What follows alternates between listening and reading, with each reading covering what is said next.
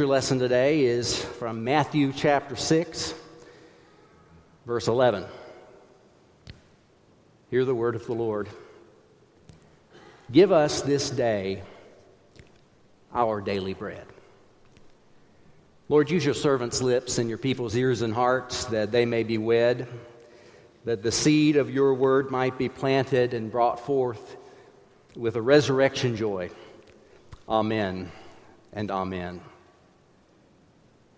In grammar, you may remember there are many different kinds of conjugations of verbs, and one of them is the imperative. It is when you tell someone to do something. Go, mow the grass is an imperative. Give me a Snickers bar is an imperative. Add creamer to my coffee is an imperative also. It's interesting, though, that prayer involves imperatives. This prayer that Jesus is teaching his disciples invites us to make requests of God. Give us this day our daily bread. Give us. We are asking the creator of the universe, the one who lit the sun and put the stars in the sky, we are asking the Lord who envisioned the sequence of our DNA, we are asking the God who made harmony from musical notes to give us something. As if we had any claim on the Almighty, besides that he has invited us to be his children, and we, sinful though we are, we, flawed and frail though we be, have said yes to this invitation. We say to our Father, please give. Please give. And we recognize, at our best, we recognize that all good gifts come from the hand of the loving Father who sees us, who knows us, who cares for us. When we awakened this morning, this breath that we are privileged to breathe, this breath that God breathed into the man at the dawn of creation, this breath that is borrowed from God is somehow still ours.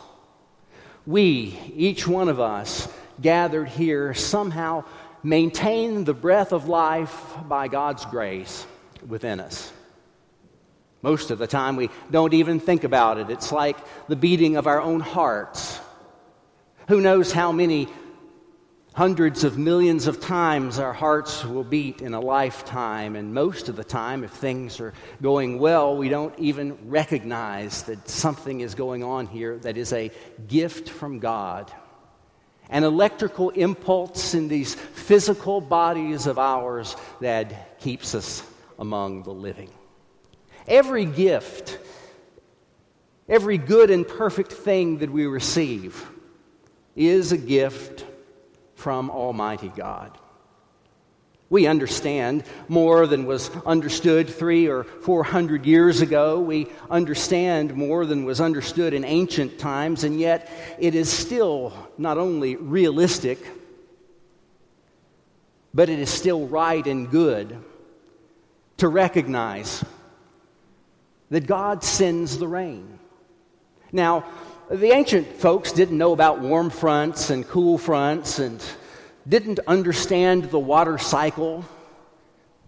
They believed that they could pray for rain and God would send the rain. But it is right and good and true for you and for me. Knowing what we know about cold fronts and warm fronts, knowing what we know about evaporation and wind, it's good and right for us to remember that God sends the rain. A child was at Thanksgiving one year, and his grandfather asked him to pray. He prayed a prayer for which he nearly got smacked. His prayer was, Lord, thank you for this food. Grandpa raised the cattle, took the cattle to the slaughterhouse, planted the beans, watered the beans. I'm unclear of what you had to do with it, oh God, but for whatever that part was, thank you. God gives us food. He's created the earth so that when a seed is planted, suddenly something comes up that doesn't quite look like the seed, but then suddenly it multiplies. God feeds us. God takes the water from the sky and it falls down into the earth and fills a grape and becomes grape juice. God gives us drink. God takes the rain from the sky and it becomes the coffee bean.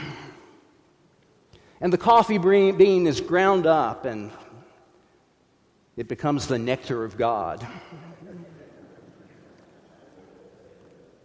God gives us grain, and God gives us juice, and God gives us coffee, and God gives us a world where we can learn that if we plant at this time, we can harvest. God gives the gifts that we receive every day, mostly unwittingly, unknowingly. We receive them one right after another because God is the giver of all good things, and all good things flow to us from the hand of God. Give us this day. Now, the phrase "this day" implies that God intends for His people to walk in continual relationship with Him.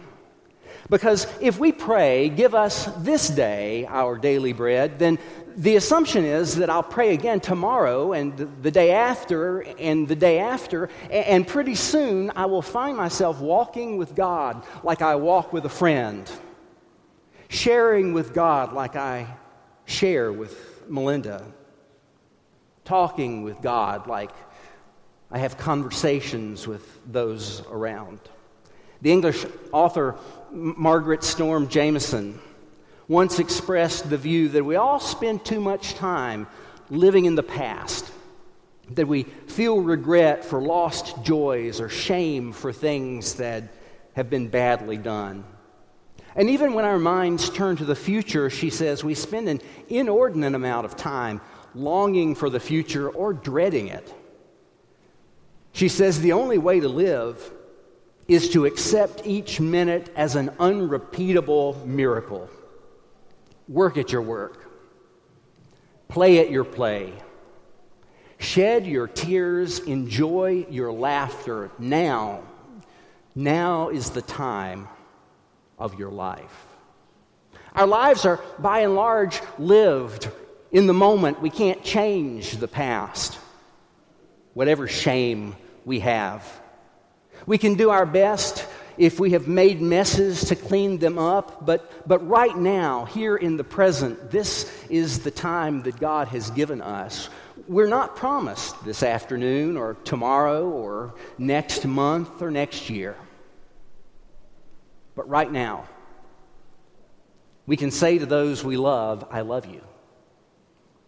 Right now, we can show our appreciation to someone who has done something beautiful for us. Right now, we can give thanks to God for the many blessings that He has given to us. Right now.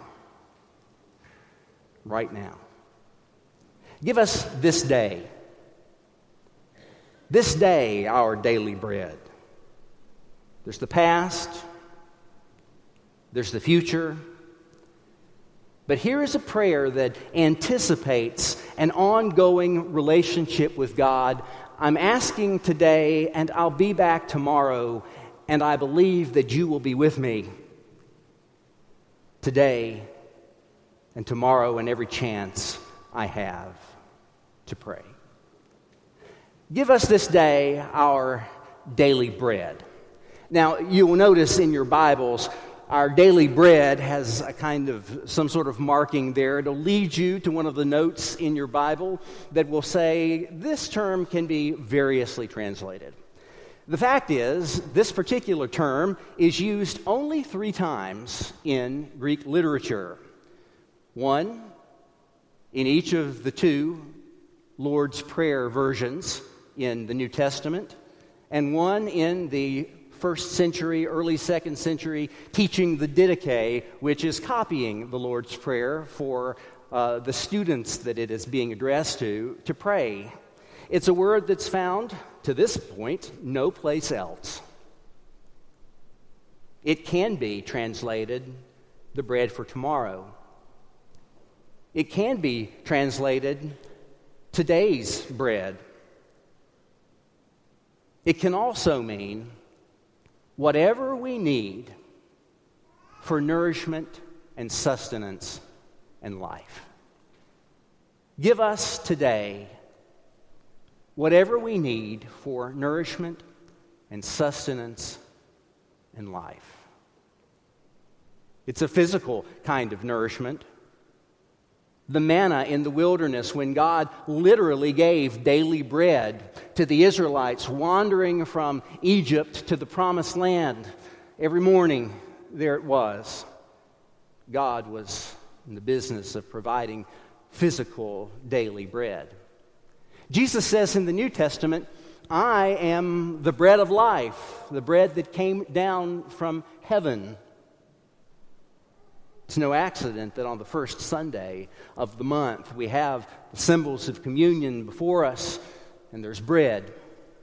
It is the spiritual needs of the world that Jesus himself meets that can be found in no other place but the person of Jesus Christ and faith in him. Give us today our daily bread, whatever we need to survive, to be whole, to thrive. Some of you today, in order to be whole, need to accept God's forgiveness. In order to be whole, you need to let go of the things that have been holding you back for 2.5 days, for 5.5 years, or for 2.5 decades. Some of you, in order to be whole, your daily bread needs to be the acceptance of God's pardon in your life. Some of you are frightened.